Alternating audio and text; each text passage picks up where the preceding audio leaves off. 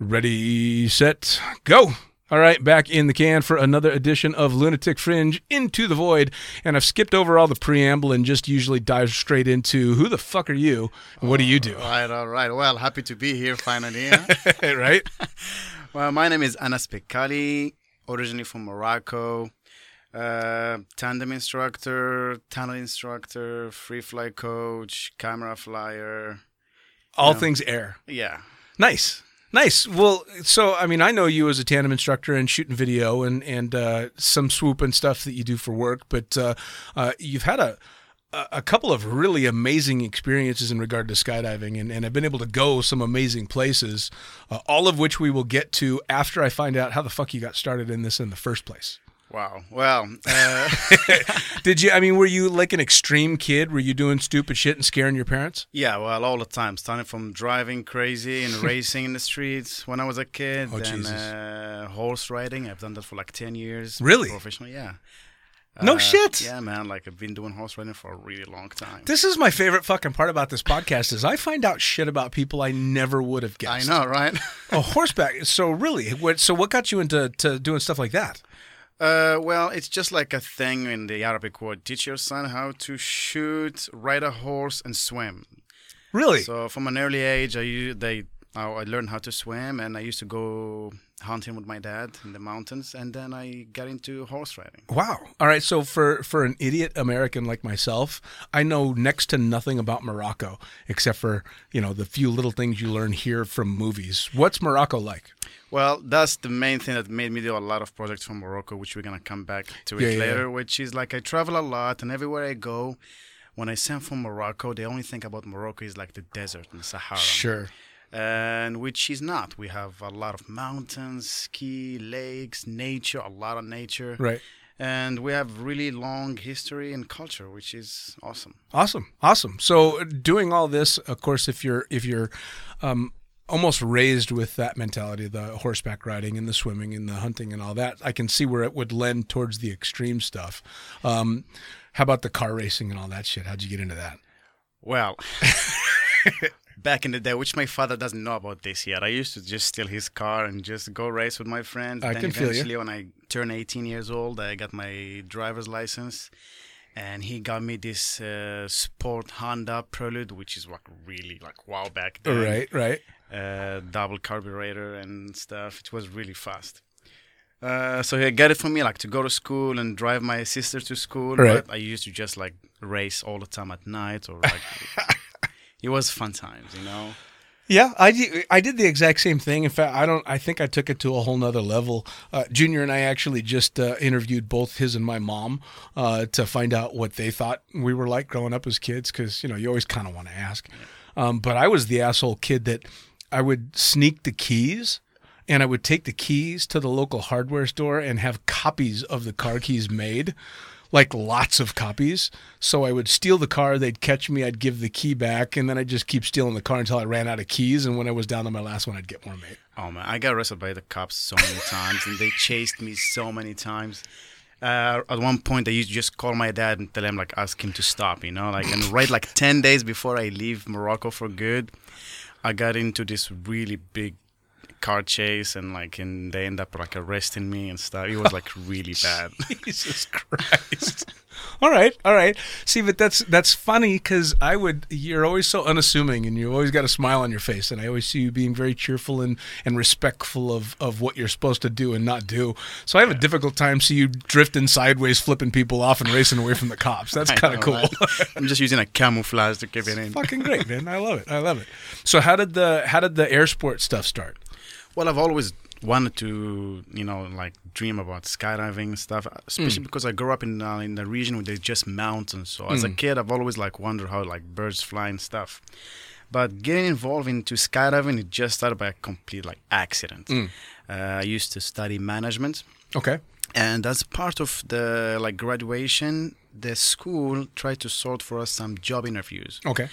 And I was interested to go on the first job interview the school organized for us. So I was I'm just going to lay off and see how my classroom do. And that's it. I'm going to learn from their experience. At night, the school organized for them, how to do interviews, because for students, going to their first interview, they're like teaching them, this is how you talk, this is how you express yourself during a job interview. So I was just passing by school, and one of the teachers came down. He was like, hey, Anas, like, you're the only one not going for this job interview. Like, why don't you just give it a go, you know? And I was like, I want to see how my friends do first, then I'll think about it. He was like, why don't you just come with us? If it goes right, perfect. If it doesn't, then at least you tried. I was like, sure, let's do it. So I went with my whole class, going for a job interview because I studied management. So suit up, a tie, and I'm going for a job interview. Right. As I'm walking to my job interview, I saw this sign in front of the place where I'm doing the interview. It says, become an indoor skydiving instructor, and there's Really? a screen playing this video of these two And you've flies. never done anything in regard to air sports before? Man, never. And I just saw this video playing of these two skydivers trucking in the sky, and I'm like, damn, that looks really cool. So I didn't go to my job interview, and I just went to that office. And that's where I met Thomas Gatev, the Frenchie. Yeah, I know who you're talking about. All right. Yeah, which we became friends, and I just had dinner with him like a couple of weeks ago. But that was like 10 years ago. Sure. Went there, and he just started asking me some questions about my experience and if I'm like athletic to do this job and everything. And then I was like, yeah, sure. Then he had like, show me some push-ups. And I was like, what? I'm wearing a suit and a tie. He was like, yes, show me 25 push-ups right now. So I took off my tie and jacket, and I was like, boom, boom, boom, boom, 25. And then I stood up, and he was like, you look really tired. Let me give you a glass of water. And I was like, no, I'm fine. I do this all the time, In a suit. Yeah. And then he was like, well, the job is yours if you want it. Really? And I was like, fine. He's like, we're going to train you to become an indoor skydiving instructor. It takes a month of hardcore training, push-ups, pull-ups, running and stuff, and cardio. And as a kid growing up in Morocco, going to the Middle East it's like you never think about it, because for us we're more focused into Europe, because Sure. it's like close to us. We go Spain, Italy, France, Belgium. Sure. So coming to this region was like kind of like something new for me. So I didn't know nothing about it. So I went online. I was like, what's going on in that place of planet? Right. And I saw these tall buildings and this like fancy stuff, and I was like, damn it, sign me up. I want to go there. Awesome. Well, and especially though, if something like that had always kind of been drawing you, and you no pun intended, fell into it, it must have been a blast to finally get in the air, because there's no skydiving in Morocco, is there? They just opened a drop zone, like 2 now, which my first ever skydive in Morocco was last December when I jumped with a flag. It was the biggest flag ever in Morocco to be flown by a skydiver. So that was my first jump ever in Morocco last December. Oh, that's awesome. Yeah. That's awesome. Yeah. Well, now, so you start doing the tunnel stuff. You're an original tunnel rat. Yeah.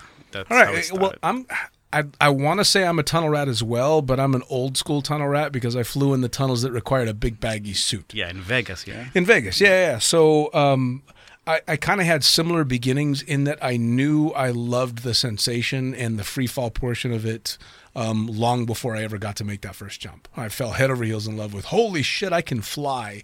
It's that ultimate Peter Pan thing, right? Yeah. What about your first jump? Like, did you know when you started flying in the tunnel, fuck, I want to make a skydive? Well, that's how it started. Like, I started flying the tunnel, and I was like quick learning, like I've learned a lot quick, and I used to coach a lot of skydivers, and they always told me, hey man, like, you got a talent here. Why don't you take it to the sky and just do what you do in the tunnel in the sky? And that's what I started getting interested into it. And a little bit before that, that's how I met J. Russ and Steph. Okay. All right. And shout out to J. Russ. So yeah, man, everything I know about skydiving and tunnel flying, it's from J. Russ and Steph. And for people who doesn't know who's J. Russ and Steph, they're like the world champions in VFS, like for the past, 7-8 years now. Something like that. Yeah, for those that don't even know J. Russ, it's Jason Russell. Jason Russell. Yes, the rock star. And Stephanie Strange. Yep, absolutely. They are, besides being amazing skydivers, they're both sweethearts. Oh my, I love those guys. Which is funny, because if you look at J. Russ, he's got the bald head, he's got the little soul patch under his lip, he's fucking covered in tattoos, and you're like, this motherfucker, I don't want to get into a dark alley with this guy. And he's a big sweetheart. Oh man, like he has the biggest heart, and he's just like everything I learned about. If started with tunnel flying, they used to come and coach skydivers there, and they used to be like, hey Anas, get your helmet and come with us in the tunnel. I'll coach you some stuff. So that's how I started learning from them. And eventually, when I wanted to start skydiving, they're the one who took me on my first jump. Oh, that's fucking cool. And I remember, like, on my first skydive, I was holding I think a Fanta or something like that, drinking. I'm sitting down at the drop zone. I'm like, what the hell am I doing here? I'm a tunnel instructor. Let me stay there. Right. Why I want to jump from a plane? Right. I'm from Morocco. We don't do this shit there. Like, right. the only thing we do there is play football, and that's it. Right. And they're like, hey, Anas, you on a 15-minute call? And I was like, damn. We got into the plane, and the more the plane is climbing up, I look from the window, and I'm like, oh, I want to do this. Like, Sure. Yeah, this is going to be awesome, because I feel like, it's too high, nothing is going to happen. You're right. So I jumped, and, like, that sensation when you first jump from the plane, like, Yep. yeah, and I was like, I love this. And I landed, like, 2 jumps later, that's it, done with my AFF. You gotta love the tunnel, man. Yeah. When it comes to that, you gotta love the tunnel. Well, and for you especially, because you did your first jumps with people that were teaching you in the tunnel, that trust is already there. Exactly. And especially when it comes to AFF and learning how trusting your instructor is almost as important as trusting your gear. Yeah. And it both can take a lot of time. Gear fear and instructor fear is the same damn thing. You're like, all right, does this motherfucker know what he's doing? I agree, right? And not so much where you learned, but back in the States, especially when I was learning, some of the instructors were having safety meetings all the time, back behind the hangar, puffing on this and that and the other thing. And you're like, all right, fuck. Exactly. I don't know about this shit. Fucking hell. And luckily that's changed quite a bit these days. But to have that trust and then to already have the body awareness from the tunnel is a lot of fun. So yeah, like 2 jumps later, they're like, hey, Anas, you're graduate. That's it. You're done with the AFF. 3rd jump, I went on a free flight jump with Steph and J. Russ, and it was just awesome. My landings were shit. I had so much dirt in my mouth and sand. But as far as free flying goes, I was good. I had you probably haven't met him, but one of the guys I used to work with in Vegas, a guy by the name of Ray Kubiak, who's a rock star in the tunnel, and has just, I'd have to say he's one of the guys that made the huge leap with tunnel flying to become what it has. I took him with a friend on his very first tandem jump, and he's out doing style tees and shit under the tandem. And then, of course, we got him, he starts becoming a skydiver, and he's doing this amazing shit in free fall, but his canopy skills left a little bit to be desired. Yeah. But it was so cool to watch this guy that's got, next to no experience in the real air doing these amazing fucking things. But I'm sure you can attest to the fact, because you were a tunnel instructor for so long, not all skydiving transitions into the tunnel. But most tunnel flying does transition into the sky one way or another. Yeah, for sure. Like, a lot of people that I've known, they just transition the other way around. Yeah. And it gives you, like, because when you start with 0 experience on tunnel or skydiving, you had a lot to focus on. You need to focus on the free flying, the exit, the opening, the landing. But when you have a tunnel background, the only thing you have to focus on is just how to fly it. Canopy, Absolutely. So Absolutely. You minimize the focus on one thing, and you learn quick. Well, and you get rid of that tunnel vision that's involved in learning how to skydive. And I was lucky in that I had enough time in the tunnel. I think I probably had 3 or 4 hours in the tunnel before I made my first jump. And it just, it opens that awareness just enough that I'm no longer so freaked out over body position that I can't check my altimeter. Yeah. Or if I'm so freaked out over altitude, I can't pay attention to how I'm flying. You just get a little bit more freedom in going, all right, I can fly stable. I can fly on my belly, and I can keep my eyes on this guy. Hope that parachute opens. Yeah. But it takes away that fucking overload that, you and I have seen many, many times with students where you're like, Jesus Christ. I know. There's literally, I could do anything to this person, and there's no way they could stop me. Exactly. Which, as an instructor, is fun.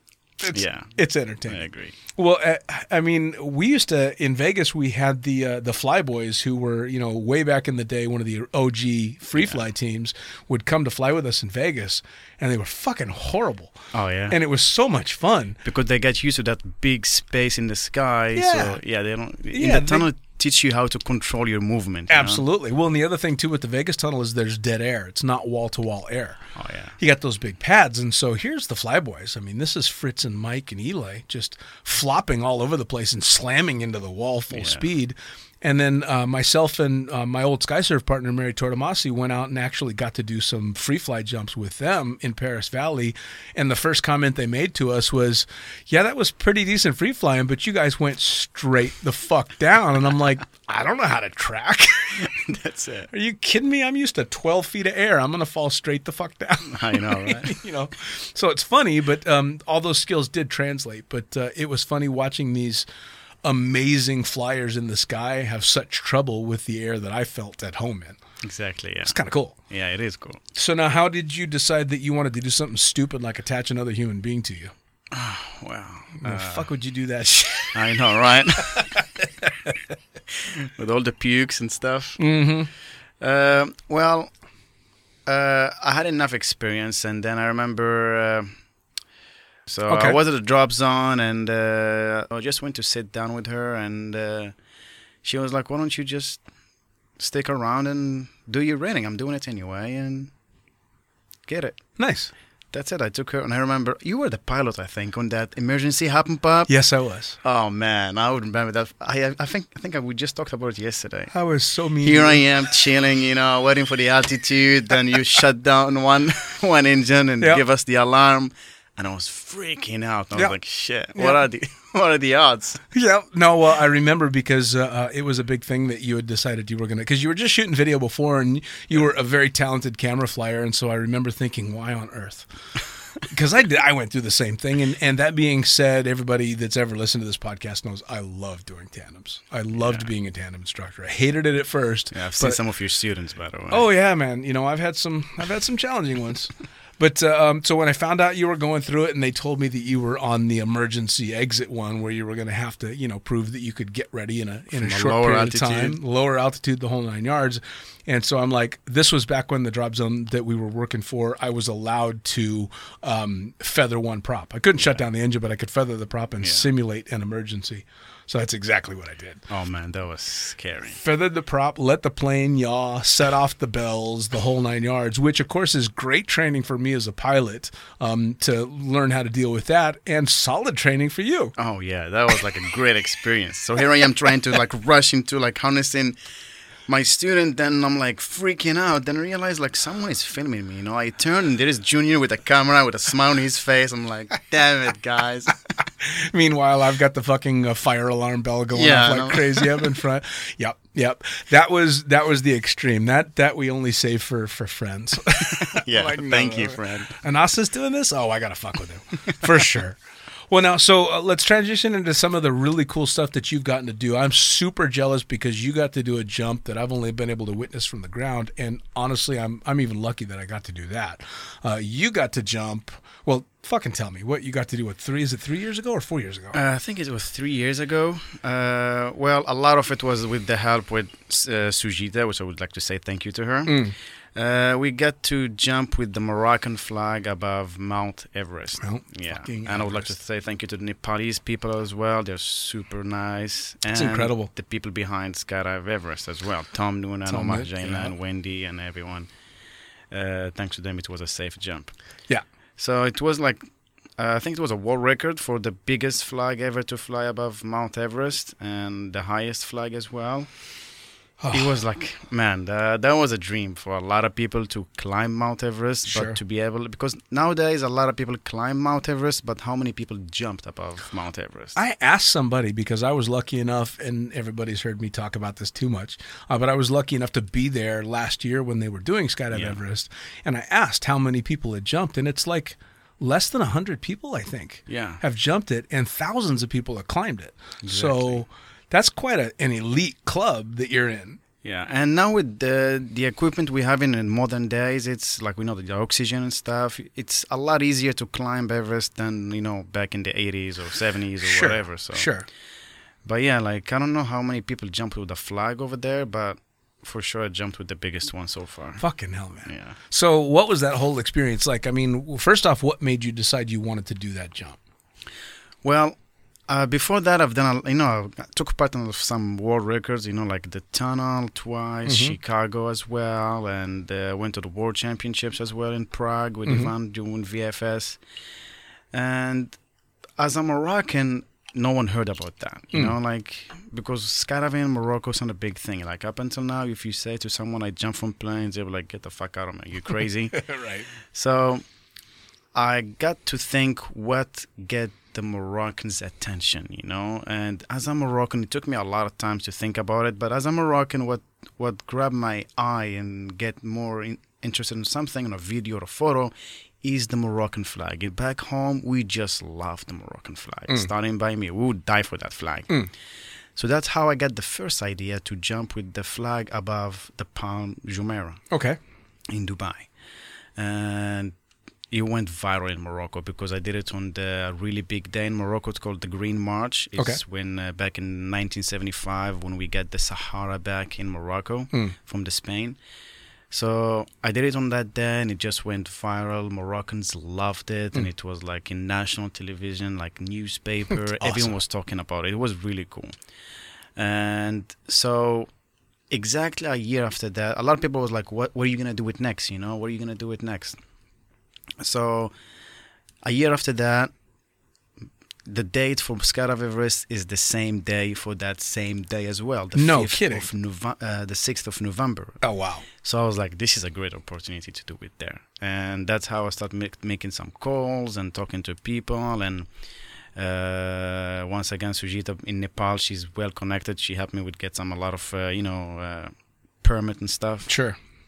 And we went there to do it. And the best part, not the best part, but like the hike was just amazing, you know, like just the nature, the mountains everywhere, Sure. and like 2 weeks of hikes. Yeah. And once we're done with the jump, they were like, we're going to take the chopper back.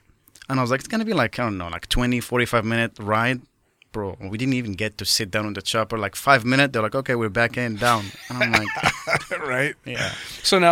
So when you did the hike, I want to talk about the hike because that hike kicked my ass. Oh, me too, man. Now, that being said, I was stupid and I decided I'm going to pack all my shit in my backpack and I'm going to carry it the whole way. And I'm not going to use porters and I'm not going to use guides. And I mean, you can't get lost on that trail. Yeah. But still, at some point, it's so fucking hard. At some point, you're like, all right, I've made a huge mistake. But you're a lot younger than me. How was it for you, especially as you're getting above like day 3 and 4? Once you head out of Namche Bazaar, every day was just, oof. Oh, yeah. Fucking hardcore. Oh, my God. Well, I was a lot into gym back then, you know, with Alberto and stuff. Yep. So it was hard for me, especially like we wake up at 6 a.m., 5 a.m., and we just start from the bed. You just start the hike. Yep. Like and the more you go higher, there's less oxygen, and like it's so cold. And you're just going like incline like that. And I'm like, damn it, man. Like, why am I doing this? You know? Right. And it was really hard, man. And then there is this guy, I forgot his name.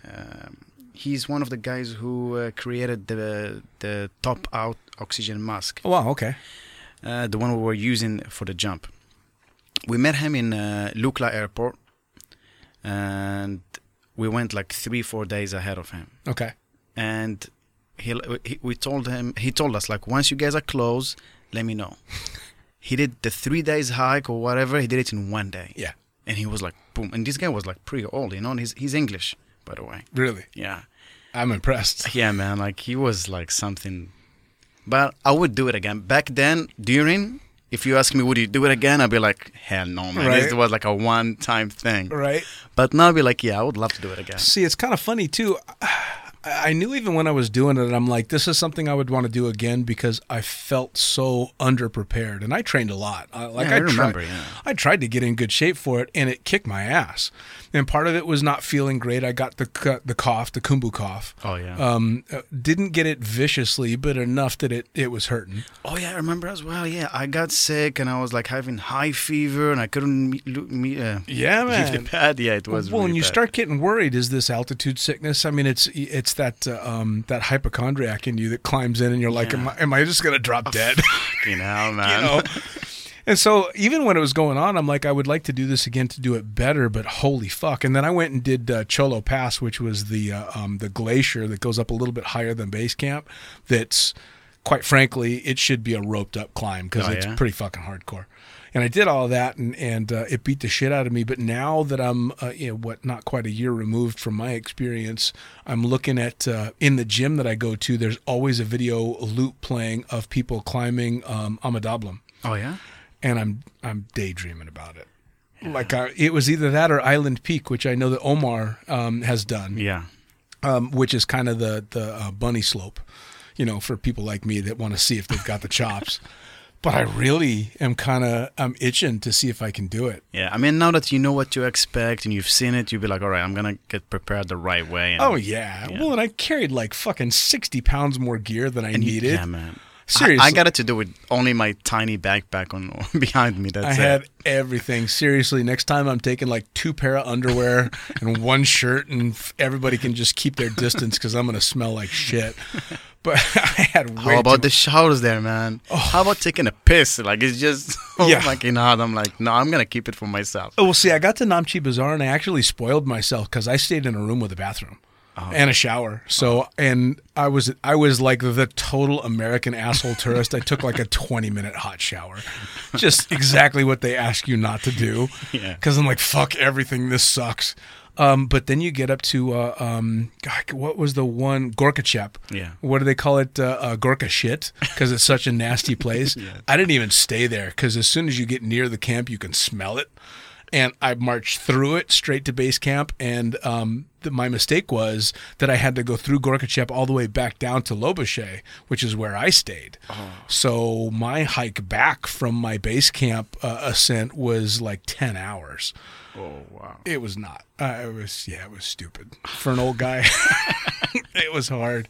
But now, so the fuck the hike, the jump, I mean, I got some amazing views of Everest and got to see some spectacular stuff along the way.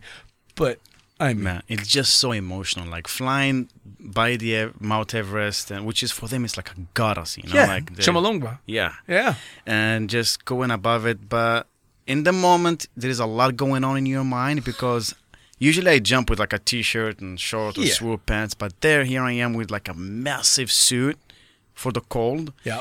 And I have so much gear, my helmet, big, huge goggles, the face mask for the oxygen, and a lot of tubes coming out of it connected to the oxygen bottle.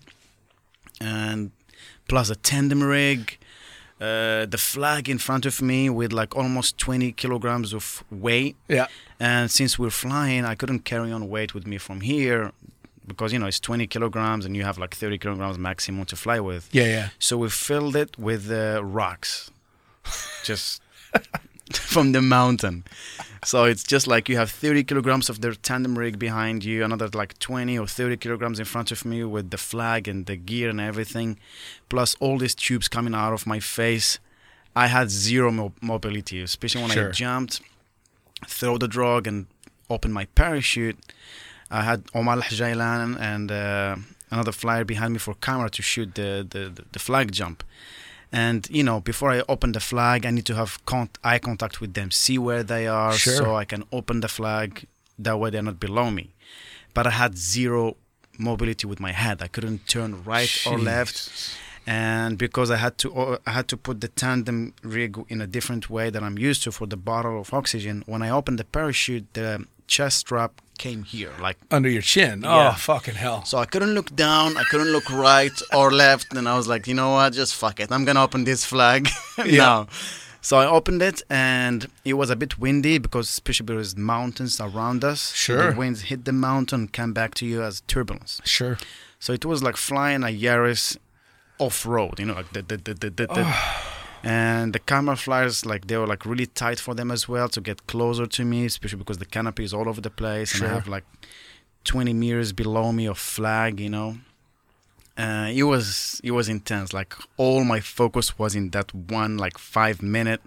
It had to be. Yeah, it was like, because it's my life, and it's like with the flag, and here something happens here in the middle of the mountains, like can't take ages to find me, Right? Yeah. Could you imagine? You have to cut away low and land off. Yeah. Well, for anybody that doesn't know the terrain that's out there, if you're even a quarter mile off, you could have thousands of feet of vertical distance between you and wherever your crew is. Exactly. It's fucking crazy terrain. It's just pure mountains. Oh yeah. Well, and it's not just mountains. It's huge. Yeah. I think that's what soaked into me more than anything. I've been in lots of mountains in my life, but I've never been in a mountain area where it just seemed so much fucking bigger than anything I've ever. How about flying there? Like, I was on my flight and look at the window and there is a mountain like right in front of me, as high as I am. You're next a to the commercial mountain. airline. Oh yeah, the entire time. Well, I was lucky enough too that on the way back out we were in a Twin Otter, and so I made damn sure. I think I punched some little girl in the face to make sure I had the front seat.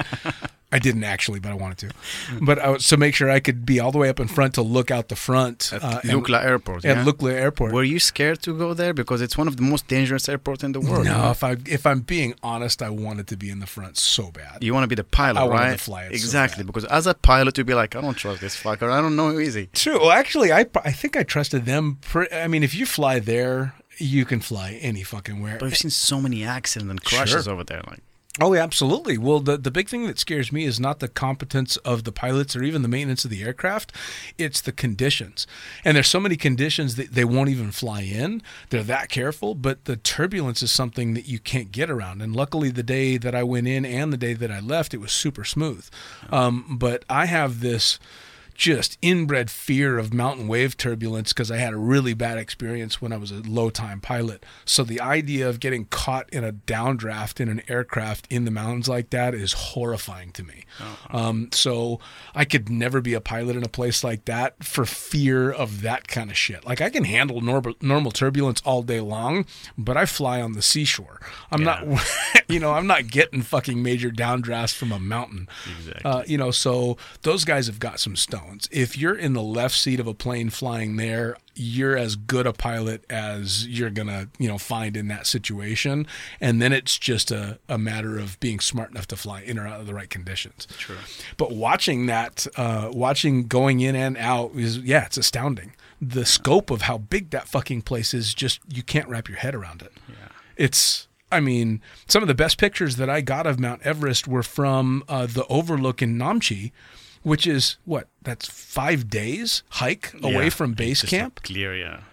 And it's just, you're looking at it and it going, looks so close, yeah. Yeah. And it's, granted, it is only like 30 kilometers away at that point, but that's the longest 30 fucking kilometers of my life. Holy shit. A lot of up and downs in there. So now how big did that, or I should say, how small did that landing area look when you got the canopy open? Oh man, it looked like a small, like a circle.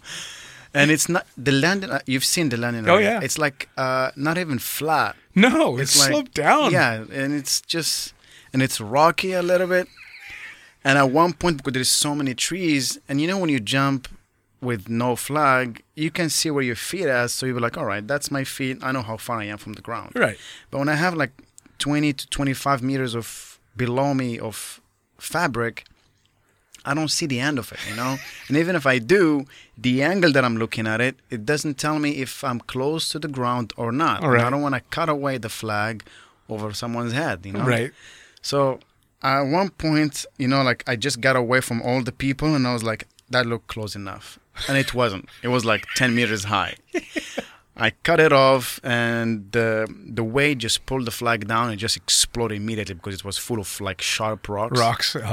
And just exploded. And I just went to land ahead, and I had a slide on my butt landing because it was like down the hill. Yeah, it's like a 10-degree downslope. Yeah.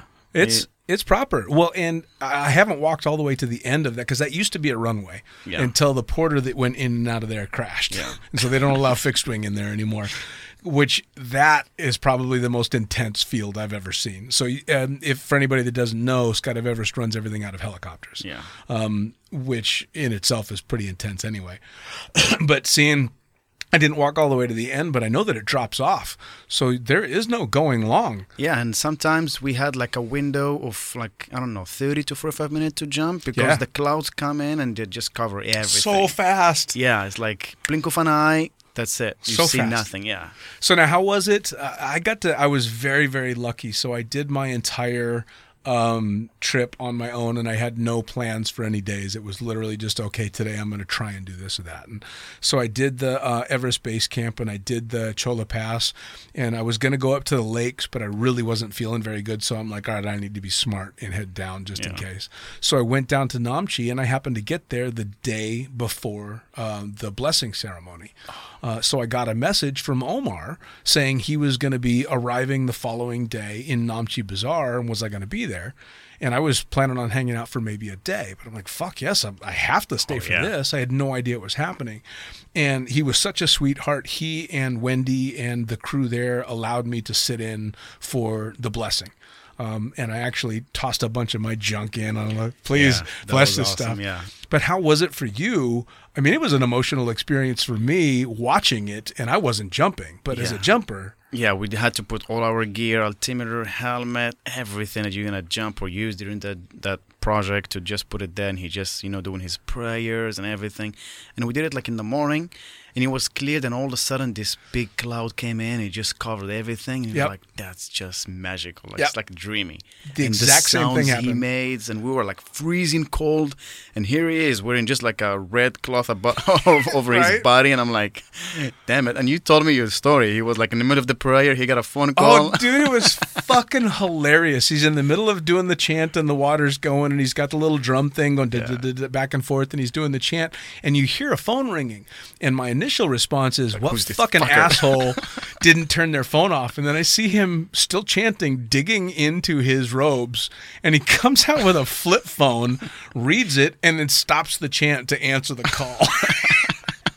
And everybody's dying laughing. I'm like taking pictures of him doing that. And I'm like, all right, that was the comic relief I needed, because I was about to start tearing up. It was so emotional. It is. Well, man, it was emotional. Oh, dude. Well, so I've had this kick on Everest for a long time. I read the book Into Thin Air in I think 97 or 98, and became obsessed with the lore of that mountain.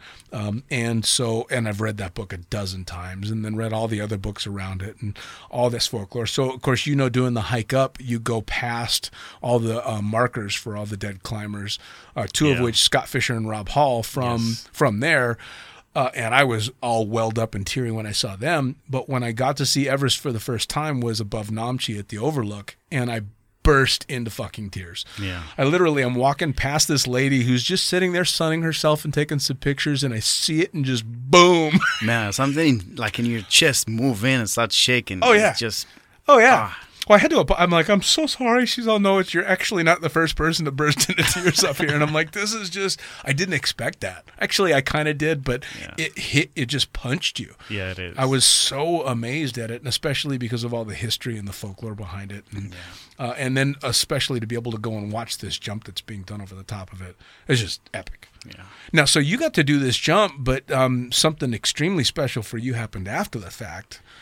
I mean, you've been able to do a few things now. You got to do well. Let's talk about the other place that you're jumping and doing as well before we get to that. All right. Well, after that, I got to do the flag jump over Morocco. Right. And currently working on a project which is mainly in Morocco. It's going to be like a documentary about Morocco. We're going to start from the north all the way to the south. Awesome. It's going to be 4 episodes jumping above some special locations in Morocco, monuments, natural stuff, cities, and just show Morocco using the eyes of a skydiver. And we're going to mix it with a little bit of extreme sport, At some point, we're going to call like some local skier or kite surfer and stuff, and just show Morocco to the world that there is not only Sahara on it, there is a lot of other things going on. Sure. So that's the area of the project. We've been working on it for I've been thinking about it and planning it for 5 years now. Awesome. But we've been thinking about doing it for the past 2 years, but each time something comes up and we have to postpone it. Like this year, we have Corona again. So it's going to be postponed probably to the next year or something like that. Sure. Well, now, so you did the flag jump over Morocco, and then you got an invitation. Yes, I got invited by, because each year around this week, which is like on the 29th, I think, of July, all Morocco celebrate the king by naming him a king for the next year again. Okay. So all the ministers, governors go all to the palace and just vote for him again. Right.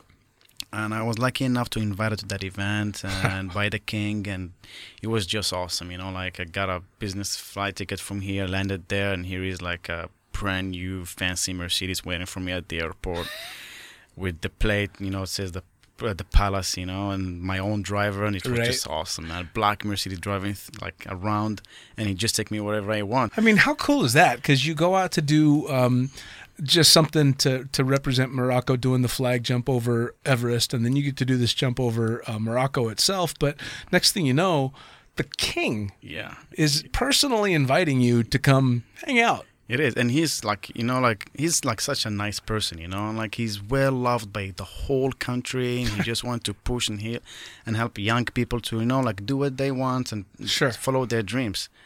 So it was really cool, and the Crown Prince as well, and it was just a magical experience as well. All because you decided to get into a windy tube once. I know, right? If I followed my what I studied, I'd be like having an office job by now, complain about the whole week, waiting for the weekend to come in so I can go and do something fun. Well, and you're like me, though. Skydiving and the tunnel for you has taken you a lot of different places and given you opportunities that you would normally have. In fact, you and I have been lucky enough to spend time in Bali. Yeah. Oh, my God. Running around that place, doing all kinds of stupid shit. And that was so much fun getting to, for those that have never been to Bali, there's an island called Gili T. And Gili T is world famous for just letting your hair down and having a lot of fun. Oh, yeah. And it's this teeny little island. I think you can walk around the entire island, the perimeter of the island, in about 30 or 40 minutes. Yeah. But there's no motorized vehicles. No cars, no bikes, nothing. Just people walking barefoot, no judgment. It's like freedom. It's like be who you are. That's it. Yeah, bicycles, donkey carts, and crazy people. Yeah. You know what I didn't realize Gili T is famous for is free diving courses. Oh, yeah? I had no idea. I didn't know that I either. was way too busy doing other shit.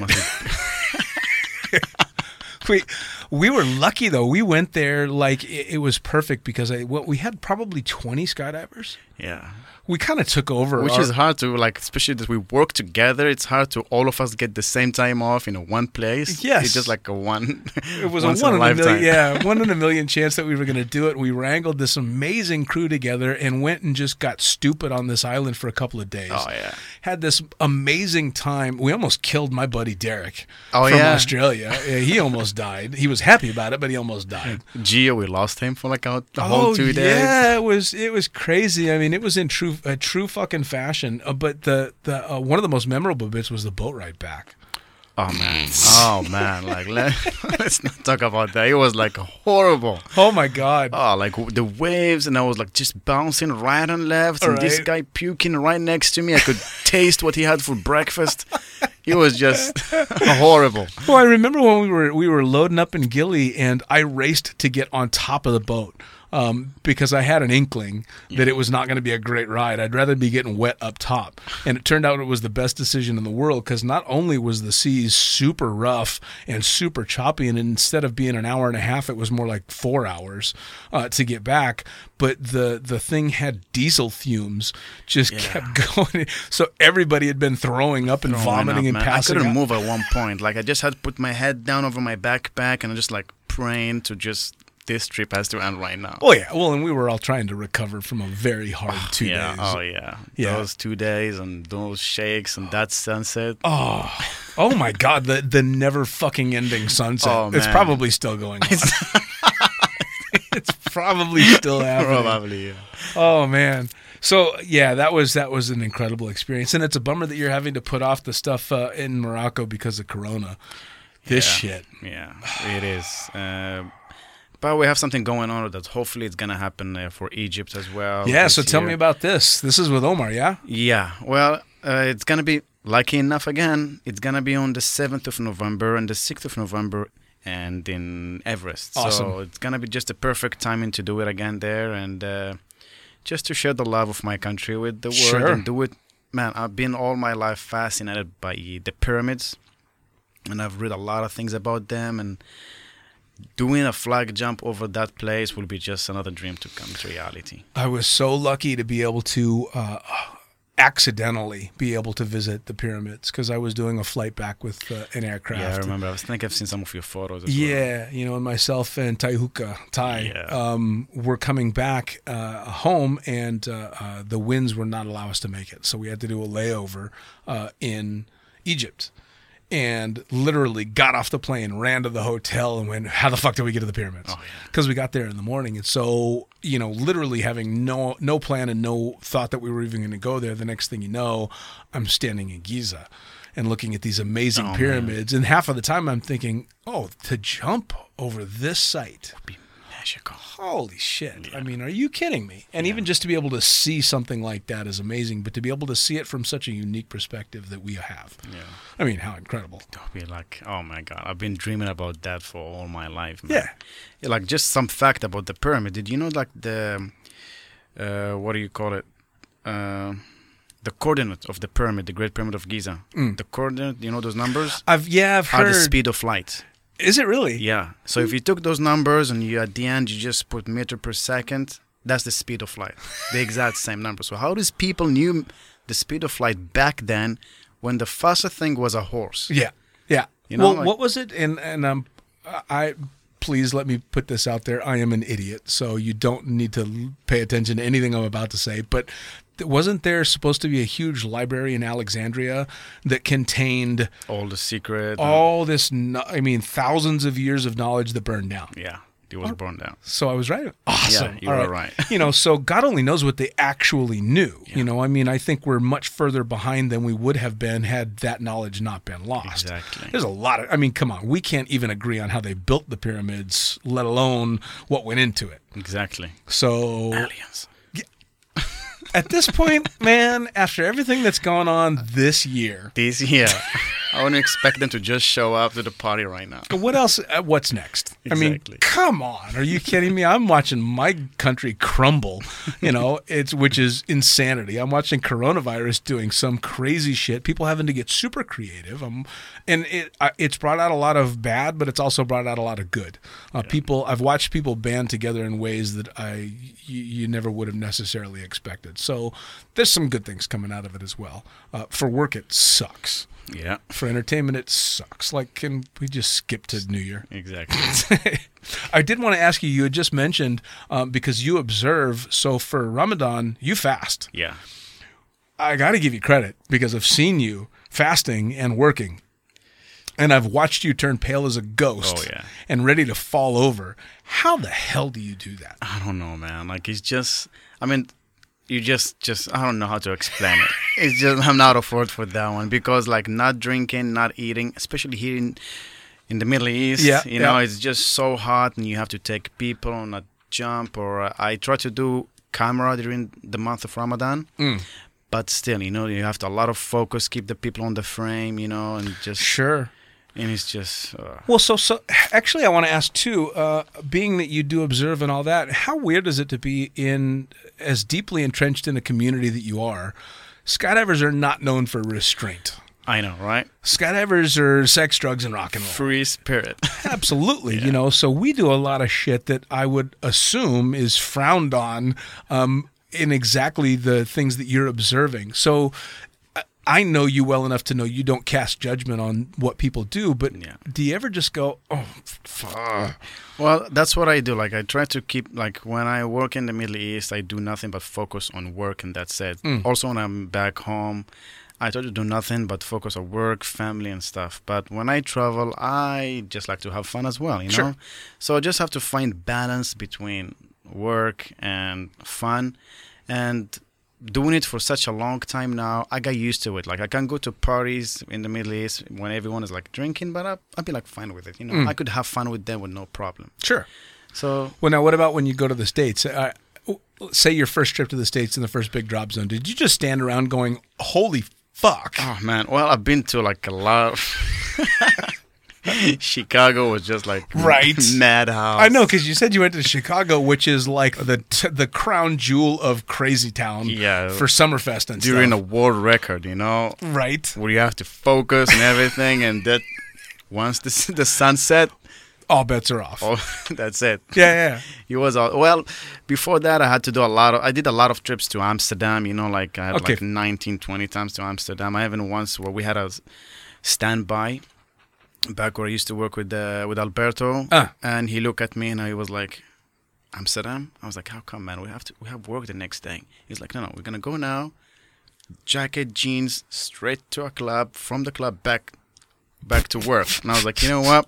Fuck yeah, let's do it." So we just wear jacket, no hotel bookings, nothing, just a flight. We landed in Amsterdam at like 7, 8 p.m. we called our guy because everyone has a guy in Amsterdam, you know. Right. And then we went to a party. The next day by 10 a.m. we were on a flight back to work. Oh, Jesus. Yeah, it was. Yeah, but how old are you? I was back then. I was like 28, 27. You know. Nothing in your 20s counts. I know, right? Yeah, no. Rubber bones, rubber brain. It all Yeah, just exactly. fucking bounces off you. Yeah, even after Bali back then. After Bali, we went back we did Amsterdam, Tomorrowland, Ibiza, Amsterdam, Tomorrowland second weekend, and then Budapest. That's like... Man, I was like, I just want my life back. yeah, absolutely. If I were to do something like that, it would be 6 months of fucking hardcore recovery and soul searching for me if I did that. You should see Alberto during that trip, man. You know Alberto is like this big guy, muscly. Oh, yeah. By the end of that trip, he was like... How funny is that? Oh He my actually, Alberto took my daughter on her first skydive. She was supposed to go with someone Jackson. Oh, yeah. So she was supposed to go with Jackson because she had a crush on him. She's going to kill me for saying that. When she was like 9 years old, it was the first time she met him, and she fell in love with him. And I guarantee it's the English accent and the fucking hair. Oh, yeah. Yeah. And I'm sure Jackson back in his day as well was like... Absolutely. Yeah, he's too old now. He was not available to take her on her first tandem because that's what I wanted to do because that was, he was the epitome of cool in skydiving.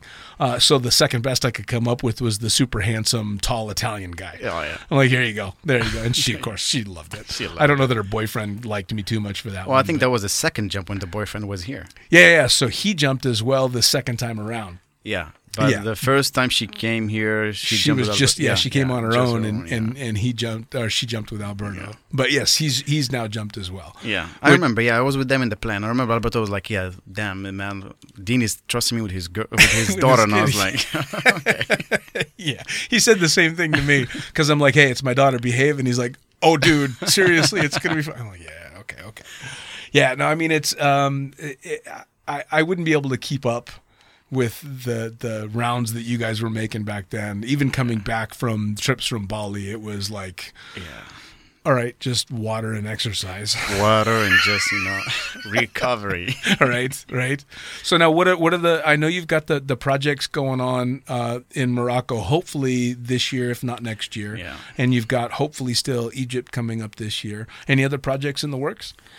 Well, apart from that, there is like a few flag jumps here and there. Outside of Morocco, I have this ski project that I want to do as well, but it's going to require me to train for ski a little bit, which is jump from a plane. Because we have a lot of big mountains in Morocco, which is full of ski, which is basically just jump from a plane and just with a ski, snowboard, and just swoop the mountains with a ski and stuff. That'd be cool. So yeah, I want to do that and some other ideas. Nice. Yeah. Well, and again, we've been lucky in that we've been exposed to places and opportunities that are even special in skydiving. Yeah. I mean, to be able to go do something like Everest, most people will look at it and daydream, but exactly, it doesn't even cross their mind as something that they would allow themselves to want to do because there's no fucking way. Yeah. I mean, I'll never get to do that jump. The price tag on that jump is... Whew. Yeah, man. Yeah, it's just crazy, and it's just like because we grew up in a culture where people like since you are young, your parents be like study so you can be happy, and you just keep studying. Once you graduate, they're like find a job in an office so you can be happy. Right. Then you got a job. Oh, find yourself a wife so you can be happy. You get a wife, have kids so you can be happy. Right. Then, sooner or later, you're like 56 years old. Your life is behind you, and you're like, "Fuck, what happened?" Right. I haven't done nothing. Yeah. Now, how is your family in regard to the path you've chosen? Because it's not a standard path. Yeah, well, my older brother, he passed away in Switzerland. He was just taking a shower, slipped in the bath, broke his neck, and he was living by himself. Jesus. So, yeah, this is just from falling in a shower. So when my family sees me jumping from planes, they're like, be careful. You see your brother was doing something that we do every day, And sure. He passed away and you jumping from planes. But they know that's my passion and that's what makes me happy. So they give me full support on it. Nice. Well, and hopefully to make them feel better, I'll argue in your favor in that your brother passed away doing something that we consider commonplace and therefore put no thought into Exactly. being safe. Yeah. Whereas we do something that's dangerous, so all of our Requires you- thoughts go into safety. Exactly. So I guess a good argument's you're much more likely to get killed walking across the street than you are making a skydive. That's what I say to a lot of people. Yeah. And you're happy, so I would think that would be a big thing. Exactly. At least if you die, you're dying doing something that you love. Yeah. And in this sport, we lost a lot of friends and close friends. Yes, we have. And it's as a matter of fact, was it our trip to Bali Yes. when Micah went? Yeah. Yeah, May so he rest in peace. yeah, no doubt. I'll never forget that because I was sharing a place with Moss, who's been on the podcast, and Gio, and it was early in the morning. I think it was 7 or 8 o'clock in the morning, and all I heard was Moss yelling, "Guys, guys, guys! Micah's dead!" Yeah. And everything just stopped. Everything stopped. And it was very lucky that all of us were there because we had a crew of people that knew and loved him that could commiserate Exactly. and talk and feel shitty together, where I've lost too many friends where I've just had to feel shitty alone. Exactly. It just sucks as well. Well, and I don't know how you feel, but I hate getting condolences from people that didn't know the person I lost. Yeah. It feels very, I'm so sorry for your loss. Fuck off. Yeah, exactly. I would much rather you not say anything to me than pat me on the back and tell me to feel better. No, I'm not the one that needs to feel better. I need to feel this grief. It's the family. Exactly.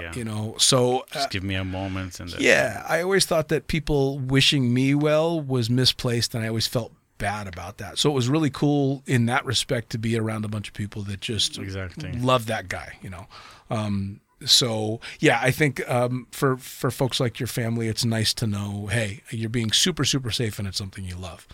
I also had the opportunity to meet another family from Morocco, standing over the hospital bed of a mutual friend of ours after he misjudged a little bit and frapped himself in pretty hard. He just landed in Sweden this morning. Look at that. Finally. How fucking cool is that?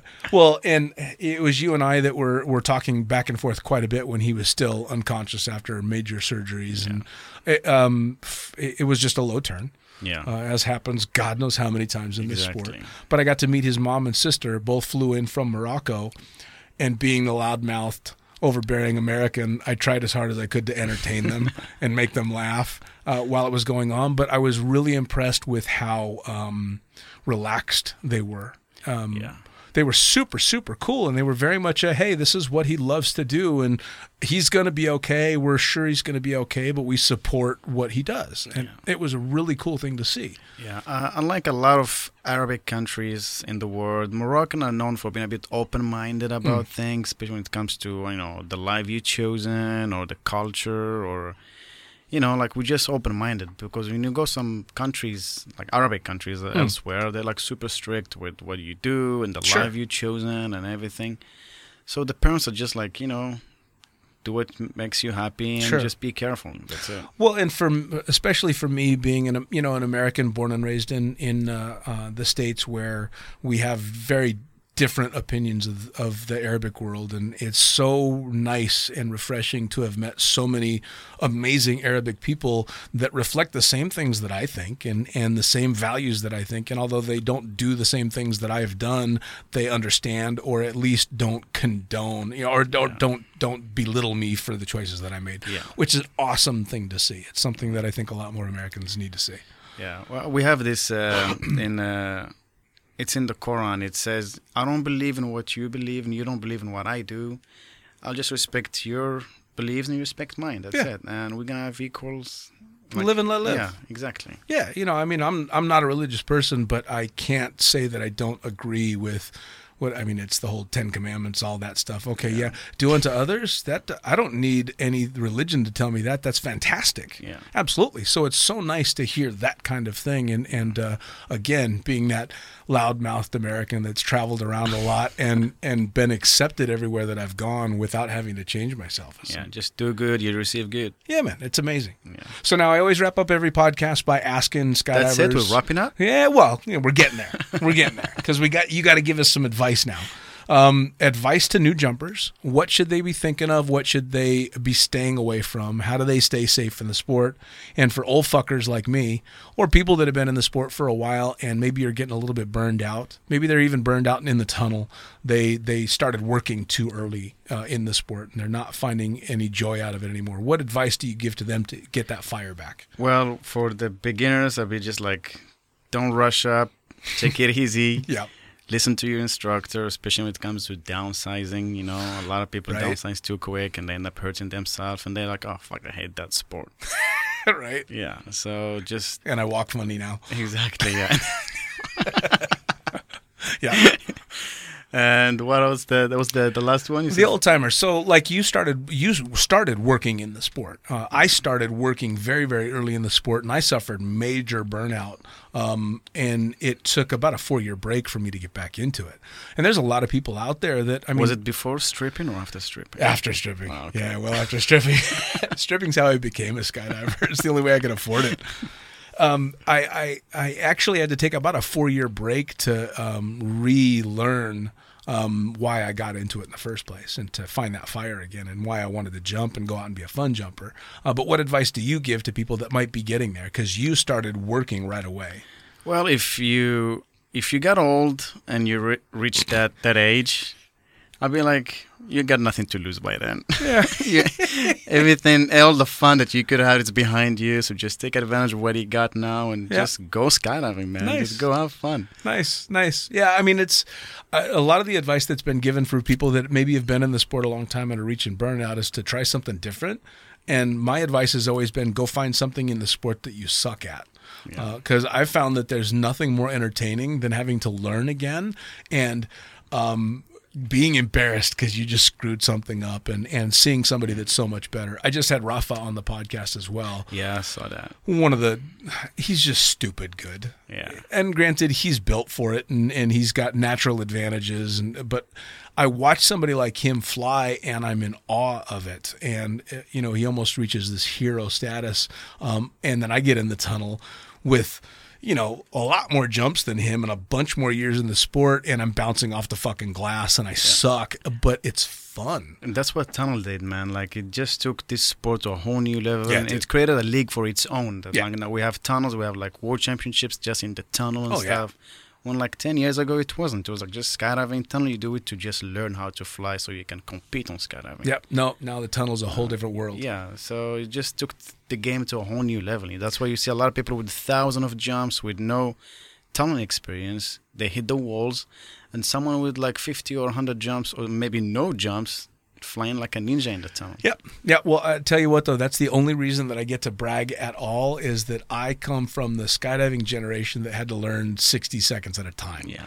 So I get to school. brag that I might suck, but I earned sucking.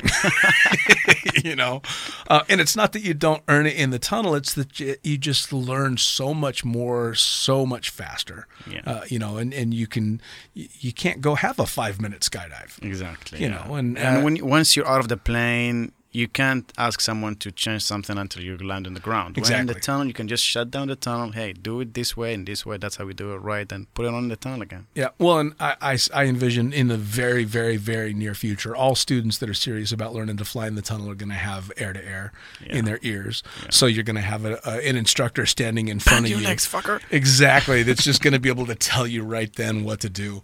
For me, it's fucking hilarious, like getting up off the net on my head in the tunnels, and I've got 2 or 3 of the world's best tunnel flyers hanging on to me, making me feel like I'm flying when, of course, I'm just hanging on for dear life.